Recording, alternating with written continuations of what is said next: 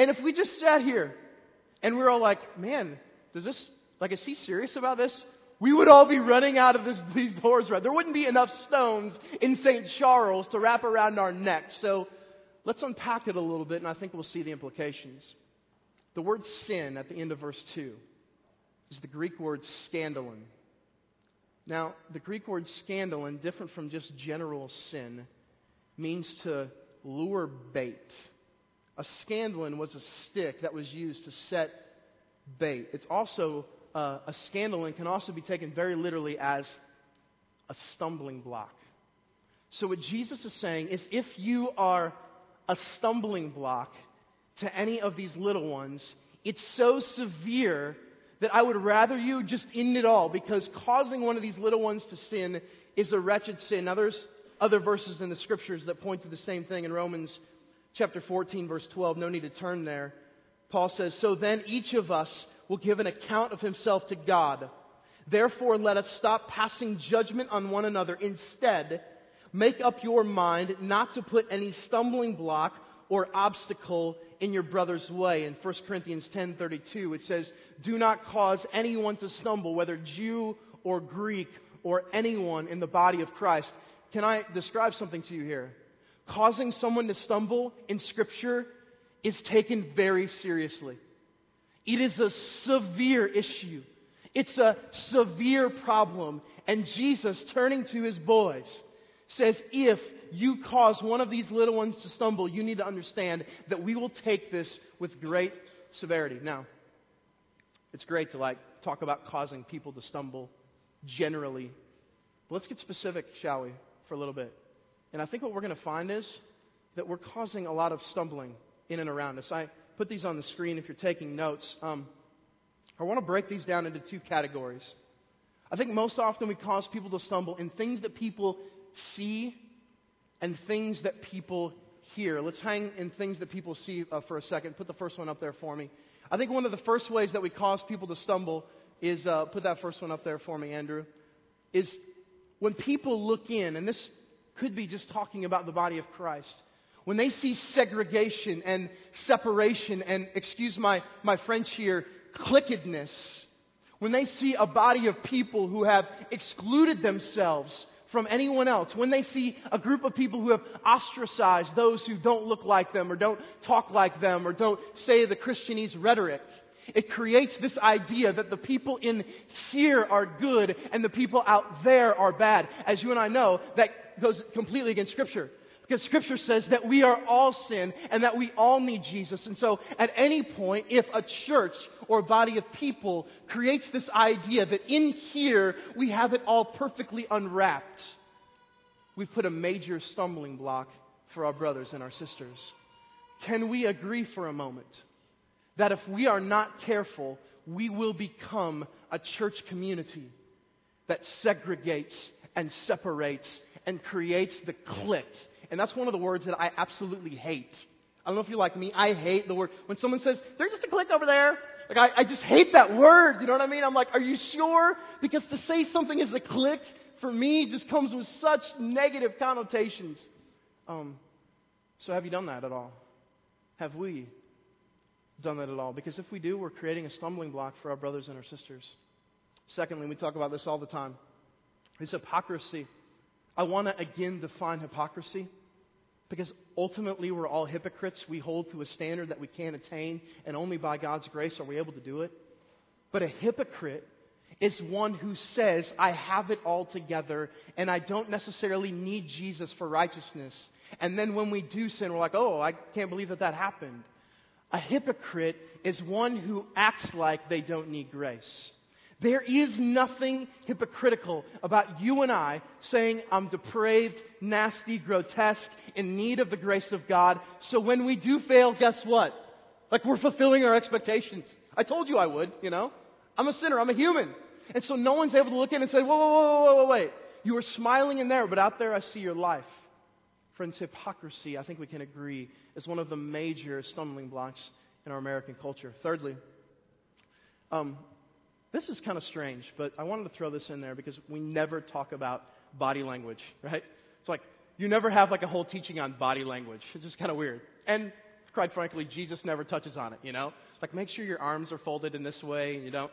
But for me, relationally, body language coming out with pride is huge. I am more bothered at times relationally. It puts a stumbling block for me relationally when I watch pride just seep out of people and even myself when it comes to body language. And you know what I'm saying? It's like the look that you're angry and that you're deserved. It's the hands crossed back and you know what I mean, and the back all the way back, and it's the chick, hand on the hip, and this leg out thing that you guys, I don't even know why you do that. It's like you're almost like ballerina dancing at times. I don't even understand. But body language, friends, how many times have you ever walked away and said, that person's angry with me? They didn't say a word. You could just tell. How many times has body language put up a stumbling block for you? Has caused you to walk away from that time with someone and say, like, what's up? Like, what's the deal here? Friends, it's a major stumbling block, right? We don't want to be fake here. We don't want to be the people that just put on the body language like it's a small world after all. And we're like, hey, come on in, Matthias is lot, it's great. No. But at the same time, no matter what's happening in our wretched days, no matter how bad or the storm is, can we all agree that we have hope at the end of the day, right? And so hope in me, at the end of the day, should create a certain amount of body language that says, thank the Lord Jesus for himself again today. Because without him, I'd be utterly without hope. Now, things that people hear. There's 5 of these. First one. Some of you are very angry. And I think you can agree with me that when we get angry, we start to say words that we never ever say otherwise, unless we're angry, right? It's like all of a sudden you slip in, a D-bomb or even the F-bomb, right? Like all of a sudden your language just completely changes. I've seen in Christian circles anger and rage control people before. And it's a major, huge stumbling block. Is it for you? Get angry, easily angered. Scripture says in 1 Corinthians 13 that love is not easily angered. Is that you? Secondly and thirdly, I don't understand why we struggle with shading the truth so much. Lies in the church have almost completely ruined it at times. Because at the core of a lie is I need to shade and I need to make myself look better than I am. But if we've created a community where we're all saying, you know what, we all need Jesus, and all of us are depraved, and all of us need him, then why would we need to shade the truth? What ultimately are we fearful of? What ultimately are we scared of? Is it that someone would find us out? Well, friends, let me tell you something. We're found out. We're found out. So why would we ever need to shade the truth with one another to try to gain some advantage? What if honesty really ran this community? I'll tell you what would happen is people would feel like they could be authentic and not hung on the outside of the church door. And that, my friends, would be beautiful. Thirdly, you've already seen it, but one of Jeff, Jason, and I's biggest roles as pastors of this church is to protect us from false teaching. False teaching in America is a huge stumbling block. In Ephesians chapter 1, it talks about there being this gospel that the church in Ephesus had given into, and Scripture says that it's actually no gospel at all. And so we teach and talk all the time about what is true and what is right. And know this here at Matthias' Lot, that we take the Scriptures, friends, with such great seriousness. And every issue that we come to, we're wrestling with the Scriptures. And that must be your call as well. Because false teaching is a huge stumbling block because people attach themselves to something that is based upon not the Scripture and not the truth. And when you base your life upon something that's not the truth, can you see how it could be a stumbling block? Fourthly, is that even a word? Judgment. I look at someone and I instantly go through the checklist. And I've been praying that God would change me on this. But we just go there so quick, don't we? We see people in the hallway or even here at church. They look like this, they smell like this, they're wearing this, they talk like this, they don't say this, they do say that, they have this family. I mean, the list is extensive, isn't it? And the moment that one of them doesn't align with us, it's like, yeah, they're not cool, you know? And we still use in our mind the cool word, you know? We even say rad at times just to make ourselves feel better, you know what I mean? They're not rad, you know? This judgment, friends, in a church, it can kill it. It can crush it. And that's why Jesus says, if this is what you're a part of, and again, I'm just taking these sins out of the Scriptures. If this is what you're a part of, it would be better if you just left and tied a millstone around your neck. Lastly, this is one that we battle the most here at Matthias, is gossip. I've seen it destroy church communities. I've seen it wreck homes. And friends, here at Matthias, I just want to encourage you guys again on something. If Brandon and I are having a conversation and I begin to gossip to Brandon about someone else, the way that you stop gossip in a community is Brandon says, hey, Mark, could you just stop talking right now? Here's what we're going to do. You're going to come with me, and we're going to go to the person that you were just gossiping about, and you're going to communicate with them what you just told me. And what begins to happen in a community is everyone is like scared, right? Because all that takes is once, you know?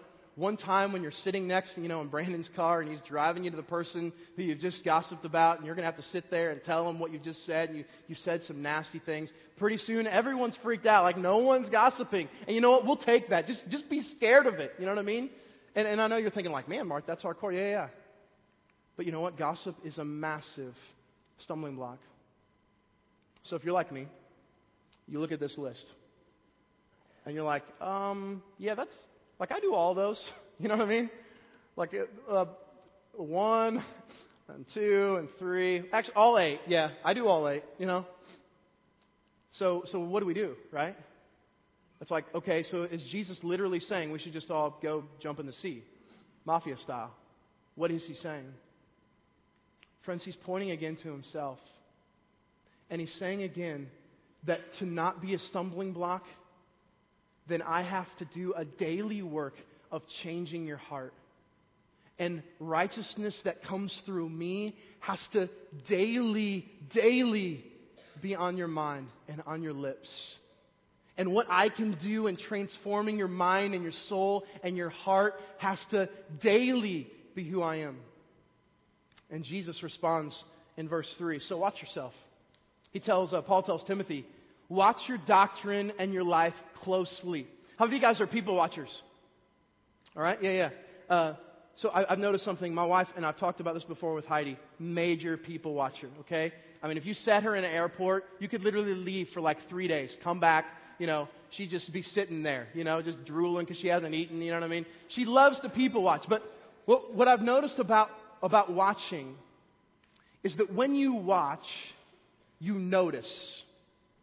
When you notice, you examine. And when you examine, truth is revealed. I was in the airport, and I noticed that the person sitting across from me had a unibrow, okay? It means there's no break in between the left and the right. Now, I'm not making a judgment here. I'm just saying, okay? But when you notice something, all right, or when you see something, you notice it, and then you begin to examine it. You kind of come in closer. Like, is that really? You know? And after a couple minutes of deduction, you're able, like truth is revealed. You're able to say, yes, this person does in fact have a unibrow. So you're able to walk away with some truth. Jesus very purposefully says, watch yourself. Because when you watch, you notice. And when you notice, you examine. And when you examine, truth is revealed. He very intentionally says, look inwardly and let the truth of where you're stumbling in these things come out. Watch. And when you watch, you'll notice. And when you notice, you'll examine. And when you examine, the truth will be revealed that you need me more. And that's a great place to be. And so if anything, this list, for me, tonight says I need him. And without him, like you might as well put a millstone and let's do it. But with him, listen, but with him, freedom from that entire list. But with him, the possibility to go against these things. And instead of being a stumbling block, listen, by his power, reflecting him. And that's the opposite, isn't it? Instead of a stumbling block through the power of His Spirit, we're showing people Jesus. And isn't that great? When He uses us to reflect Himself, right? It's great, it's beautiful, it's gorgeous, and this teaching is about to get a whole lot more difficult. If your brother sins, rebuke him. And if he repents, forgive him.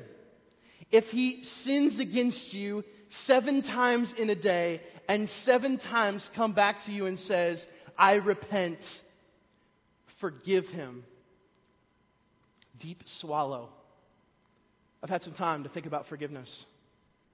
And in doing an inductive study on forgiveness, I've literally looked at every single scripture in the entire Bible that has to do with forgiveness, just to prepare it for tonight. And I've noticed several things. If Jesus took causing young ones to stumble seriously, you need to know that in Matthew chapter 6, verses 14 and 15, listen to this, please.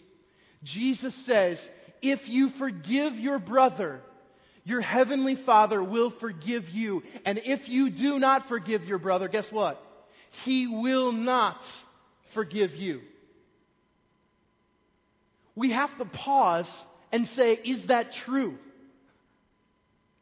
We have to pause and step back, as Jesus says in one of the greatest sermons ever preached, if you forgive, I'll forgive, and if you don't, I won't. For me and you, that all of a sudden takes forgiveness of our brothers and it puts it on this huge pedestal. There's other places in the Scriptures that talk about this. Ephesians 4 verse 32 says, be kind and compassionate to one another, forgiving each other just as in Christ forgave you. Colossians 3:13 says, bear with each other and forgive whatever grievances you may have against one another. Forgive as the Lord forgave you. Just about everywhere in the New Testament talks about forgiveness. It couples our forgiveness with the fact that He forgave us. Let's expose the heart for a moment, shall we? Now, over and over and over, we've encountered pain. Some of you in here, some wretched things have been done to you. Some of you in here, your name has been, literally just defamed. You've been called a cheat. You've been called names that I couldn't even repeat.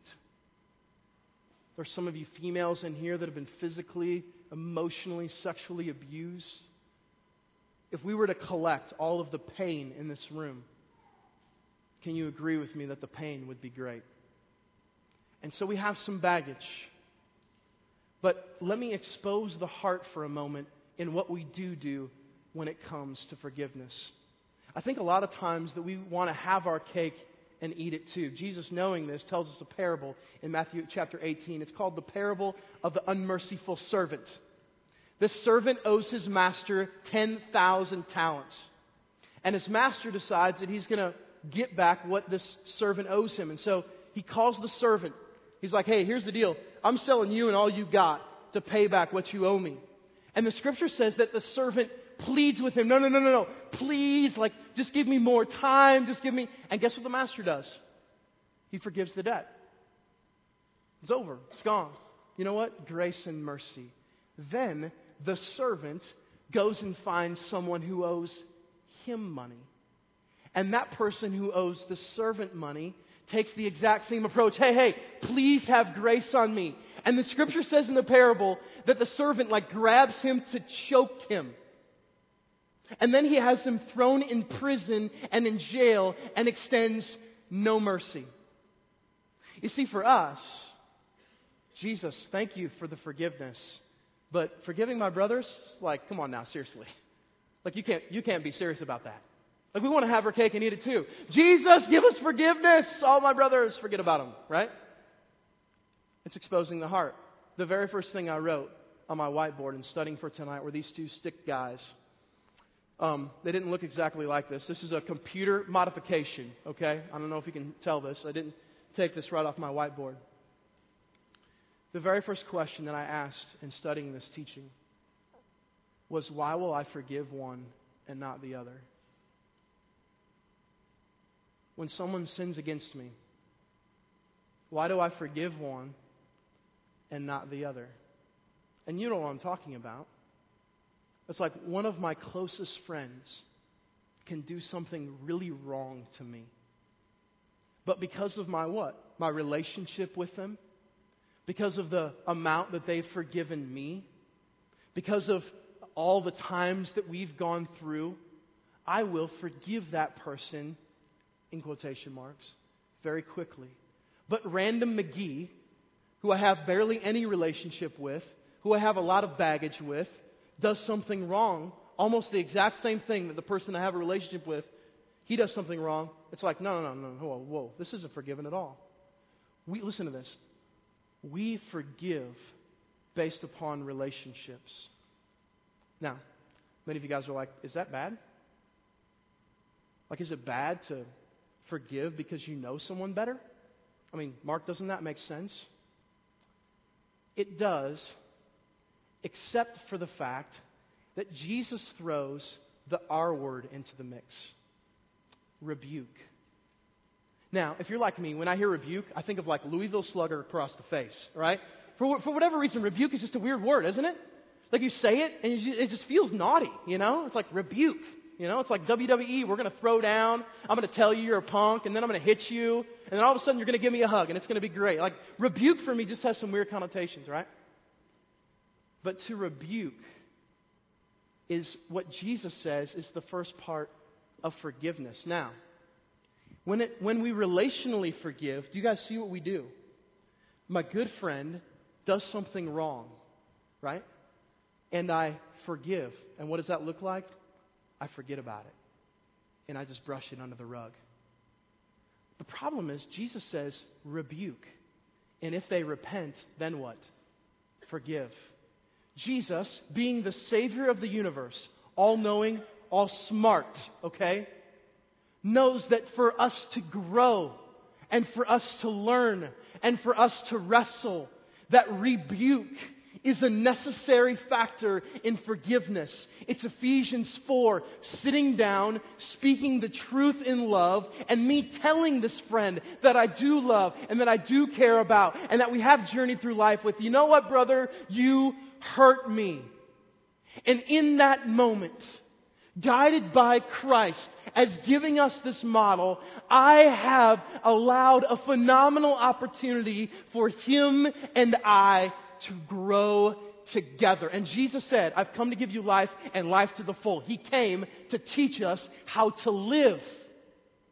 So when it comes to forgiveness, if all we're doing is brushing things under the rug because we have a great relationship with some, and then building up a grudge, gossip, and just a wretched heart over another, do you see how we're making forgiveness completely about our needs, and we're not going through the process, and so forgiveness, listen, never really happens. 3 years down the road, that same friend has done 40 things. You've never sat down. You've never spoken the truth in love, but all of a sudden the atomic bomb gets thrown in the room. You've never had to wrestle with life. You've never had to journey. And all of a sudden, they do that one thing that tips it all off. And now you have no grounds to go by. You've never had to wrestle. You've never had to journey. And so all of a sudden, they do this huge, disastrous thing to you, and you feel like you can't go to them because you never have. And so guess what? We embondage ourselves, my friends. And we hold it in. And we create double and triple and quadruple the pain that was necessary for us to wrestle through it. We forgive relationally. Jesus says rebuke. Hey, I know it's hard. One of the hardest things to do is to sit down with your friend and say, you know what? You hurt me. Okay? You've screwed up. You've messed up. Well, what does it look like for a culture to be created where when it comes to forgiveness, our very first inclination is not to go to someone else who will be on our side, right? Like all of a sudden team sports comes out when it comes to hurting each other, you know? It's like we gather our team, you know? All right, this person over there, Communist Party of one, you know what I mean? They did this nasty, wretched thing to me, right? And so we gather our peeps. That was horrible, wasn't it? Yeah, that was nasty. Yeah, that was horrible, right? And we're all giving each other high fives and just growing this grudge and this idea of gossip in our hearts, when all the while, Jesus says, go to the person, sit down, speak the truth in love, and you'll be amazed at what can happen. That relationship and that time will be hard and it will be difficult. And some of you are like, well, what if they don't repent? And bigger than that, if you're like me, I look at the scripture, and the rest of you guys, Jesus says, what, if they repent 7 times in one day, what does he say to do? What does he say? He says, forgive them. He tells Peter in another place in scripture, in Matthew, 70 times 7, right? So it's not about the number. Jesus is saying it's unlimited. So if you're like me, you're like, if a brother of mine repents, like for the same sin 7 times in one day, did he really repent? Right? Is anyone else with me? Like if he just like, hey, I'm sorry, right? And we work it out, and then he comes back and does the same thing. I'm like, hey. It's like, no, you didn't. But Jesus says, forgive. Why? Jesus says, let me figure it out. You err on the side of forgiveness constantly, never ceasing. Trust me to be the judge. Trust me to gauge repentance or not repentance. You err on the side of forgiveness. Matthew 18 spells out what we're to do when someone, a brother or sister, does not repent. And we're scripturally to go to them first and then work through this process of bringing others who we trust. And that's a very intense process. But here's the reality. Some of you guys right now, you're like, yeah. I mean, I can't think of anybody I need to forgive. Are you kidding me? Like, I'm really good at it, you know. Just brush it under the rug. Friends, how many conversations do you think you've missed out on? Huh? Quick, if we were to do a quick poll, right? We are going around the room right now. How many times do you think you should have sat in a time of rebuke? Can you think thousands of conversations in this room? Listen, thousands of opportunities to grow. Listen, thousands of opportunities for God's Spirit to come down and to show us what grace really is. If you think you've forgiven, I've created a list of signs that you know you haven't. Stick eyes down. Thank you. Signs you haven't forgiven. Number 1, when you think about that particular person, you still feel pain. I mean, you're still just wrestling with. It's still hard. Now, listen. I don't, and nowhere in Scripture does it ever say forgive and forget. Like, hold on a second. No, forgive and forget is an American parable, and I'm not saying forgetting is necessarily bad. But sometimes remembering is what is necessary. For some of you women in here who have been abused. Okay? Forgive and forget would say forgive and just go back to him. You think Jesus would say that? Forgive and just walk right back in. More abuse, more abuse, more abuse. No, my friends. So it's not talking about forgiving and forgetting, but it's saying that when you come into this situation and you still think about the person, your heart still feels pain. Deep down, you know that it really is not dealt with. Deep down, you know that it's not forgiven. Number 2. You find yourself still talking negatively about that person. When you're around other people and you have opportunities to talk about them, you're like still heaping the insults. Any opportunity you have to gossip. Any of those people come to mind right now? You don't have a good thing to say about them. Do not let any unwholesome talk come out of your mouth. We love that verse, don't we? Number 3 says this. You are not able to forgive similar offenses with others. I think this is a huge indicator. Someone else does that same thing to you, and you have a really, really difficult time forgiving because of the baggage that's been built up. It could be an indication that you haven't really forgiven the original offense. Number 4 says this. You still want the person to pay somehow. It would be great if they were like under the guillotine publicly. You know what I mean? Like deep down you'd be like, oh, I don't want to see that person. Deep down you're like, kill him! You know what I mean? Off with the head. Like, cut off their fingers. Just pull their fingernails out one at a time. That'll be great. You know what I mean? Like, all of you are like, I've never said that. Yeah, right. You know what I mean? I know you've been sitting in your car. Wouldn't it be great, if little Susie had to, incur just a little nice hammer to the foot. You know what I mean? Now, again, like, that exposes our heart. You're like, oh, I would never say that. Really? Okay. Number 5 says this. And this encompasses all of them. Your heart still feels in bondage. Jesus said, I've come to set you free. How many of you, because of forgiveness, aren't freed? You're not freed. You're still, that yoke of slavery has still got you bound. Friends, can I tell you something, church? What does it look like for a community of believers to be quick to rebuke and quick to repent and quick to forgive? Is it possible that Jesus knew what he was talking about? Is it possible that he had in his mind this community of people that could live with one another? The reason why he says forgive and I'll forgive or don't forgive or I won't is because we need it. You see what I'm saying? Like, we need forgiveness. If Brandon and I are in this relationship and we're walking around in life and I have him on this high pedestal, Brandon never fails, No. Brandon needs forgiveness. I need forgiveness. You need forgiveness. And that's why Jesus said, forgive, because you're going to be working with a bunch of sinful people who need it. And so if they need it, you better learn how to work through it. And the way you work through it is you rebuke and you repent and you come together and you let me work in relationships. And then people get to start saying, yeah, it was unbelievable. Like me and this person, we had this qualm thing. But then I sat down and I told them like where my heart was. And you'll never believe it. They repented. And we like hugged even, And you're like, well, all the time it won't be that way. I agree. And some of you are thinking right now, so what about non-Christians?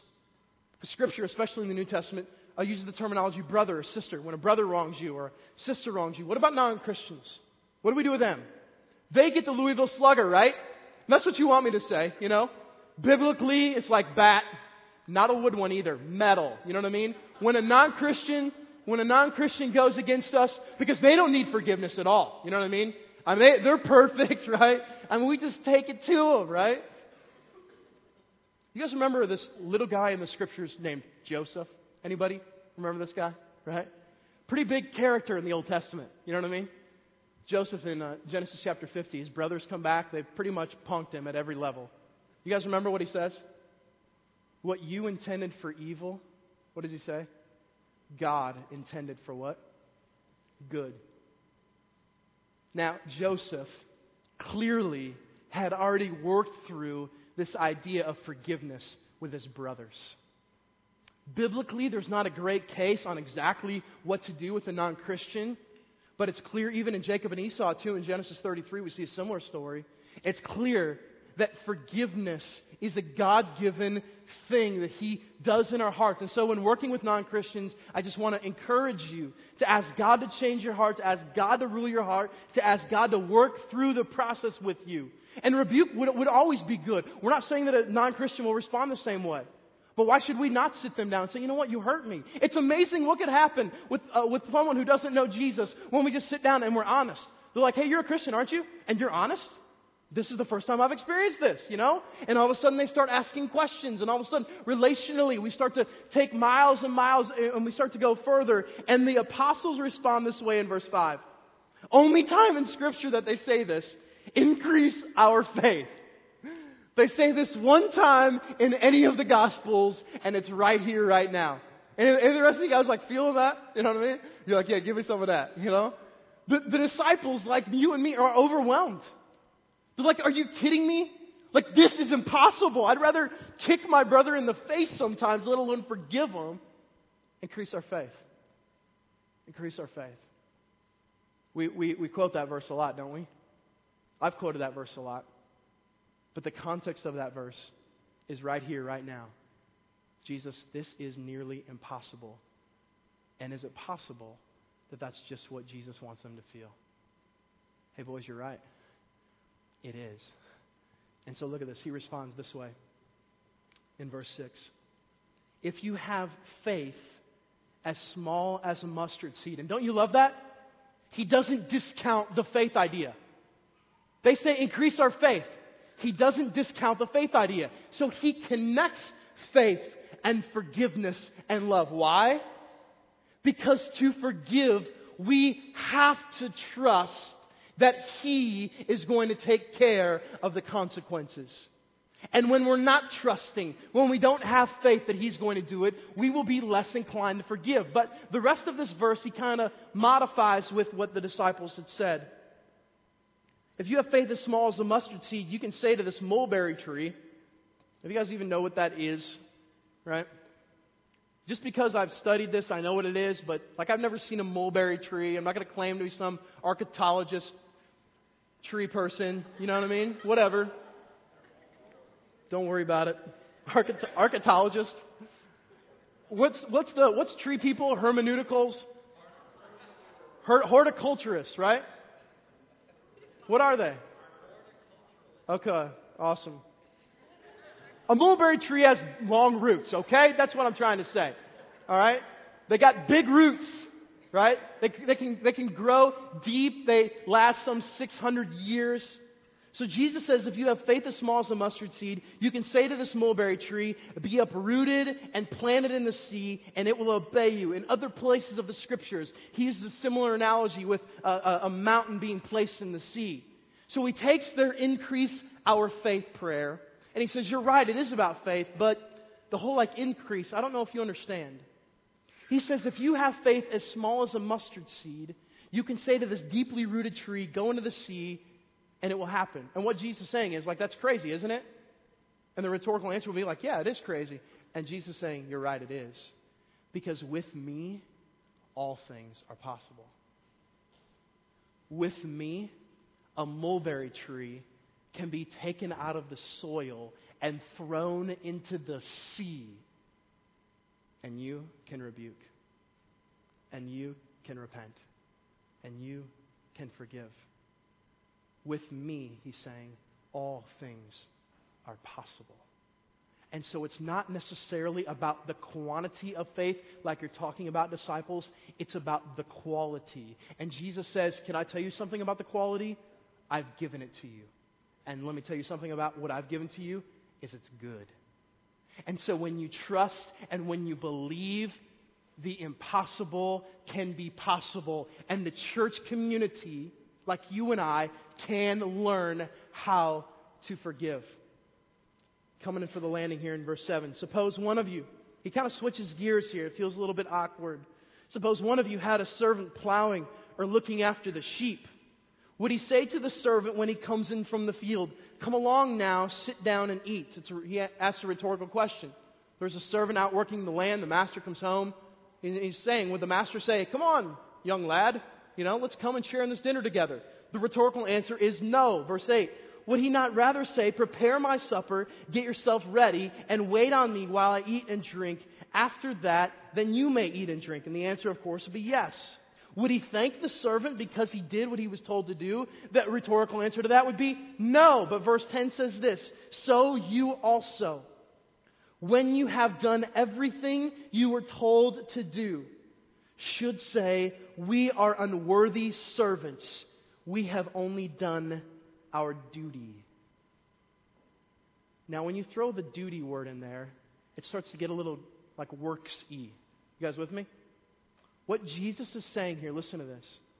What he's saying is that this whole forgiveness issue, if you're not able to say, God, you called me to do it, you've demanded of my life, so let it be so.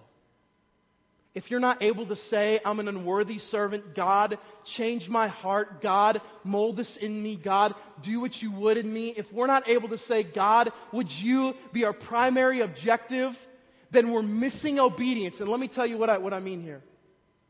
We use service a lot of times. We'll walk out of here and we'll rebuke someone and they'll repent and we'll forgive them. And so all of a sudden we feel like, Yahtzee, you know what I mean? It's like notch one. Hey, I did what the scripture said. And we're like texting our lot family. It was awesome, And we should share this with people, but I'm just saying, here's what we do. And we use our service as a bargaining chip. And that's what Jesus is saying. Like we serve and we forgive and we are obedient. And we're like, hey, God, I'm all in. You know what I mean? We push it in, right? Jamie, is that proper? All in there? Yeah. We go all in, right? Bargaining chip. Hey, God, did you see our service? Did you see our obedience? It was amazing. I did the whole thing you told me to. Repent, rebuke, all those things. And so we push in. And we use our obedience and our service as a bargaining chip. And Jesus says, do you think I'm going to say thank you? What kind of audacity do you have to think that me, the sovereign King of the universe, is going to look down to you and say, thank you? No.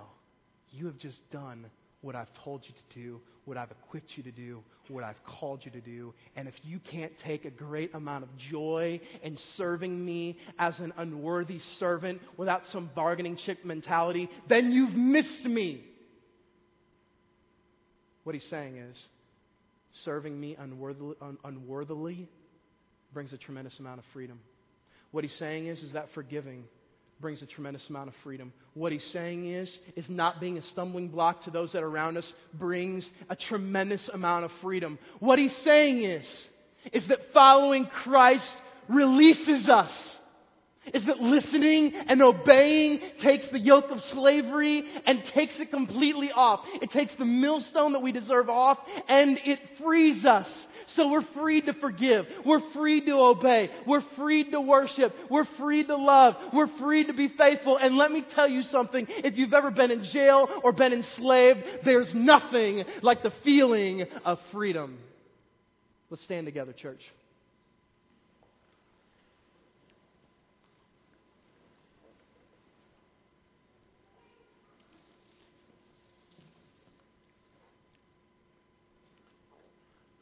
I think we need to pray. I'm scared, to be honest. As I was preparing to teach all this, I'm like, you know what? I've got some unforgiveness in my heart, man. I've got some conversations and some relationships that are going to need some time. Maybe you guys are like me. At the end of the day, I desire freedom from Christ. And at the end of the day, I believe wholeheartedly that unless He helps and does this and implants this trust, then I'm done. Are you guys with me? So we think prayer is just out there concept. Prayer. Can I tell you something right now? Friends, prayer is one of the most beautiful things that we have. And so let's take a couple minutes now as we prepare to respond in worship. Maybe you have some names on your heart and some conversations that need to be had. Let's pray that God would give us a spirit of love when we rebuke. Let's pray that He'll give us a spirit of repentance. Let's pray that He'll give us a heart that's ready to forgive. Let's spend a couple minutes right now, just collectively, out loud, collectively. Let's just pray for His power and His strength.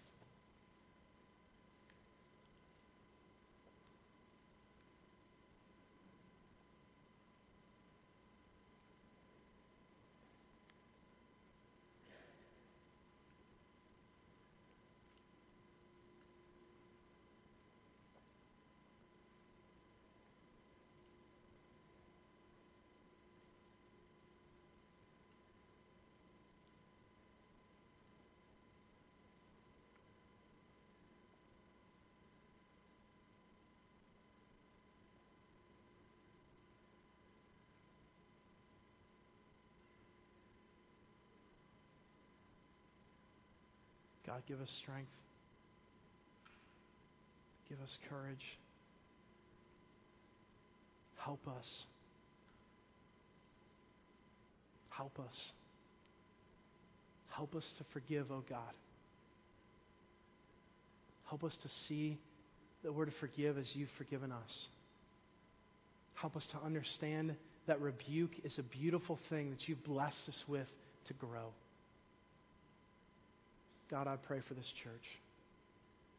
And I pray that we'll become a community that is unafraid of hard conversation. but rather sees it as an opportunity to learn more of who you are. God, for the names and the relationships that are coming up in our mind and in our heart right now, I pray over the conversations that will be had. God, may Matthias' lot be a church that seeks to serve you, believing that it sets us free.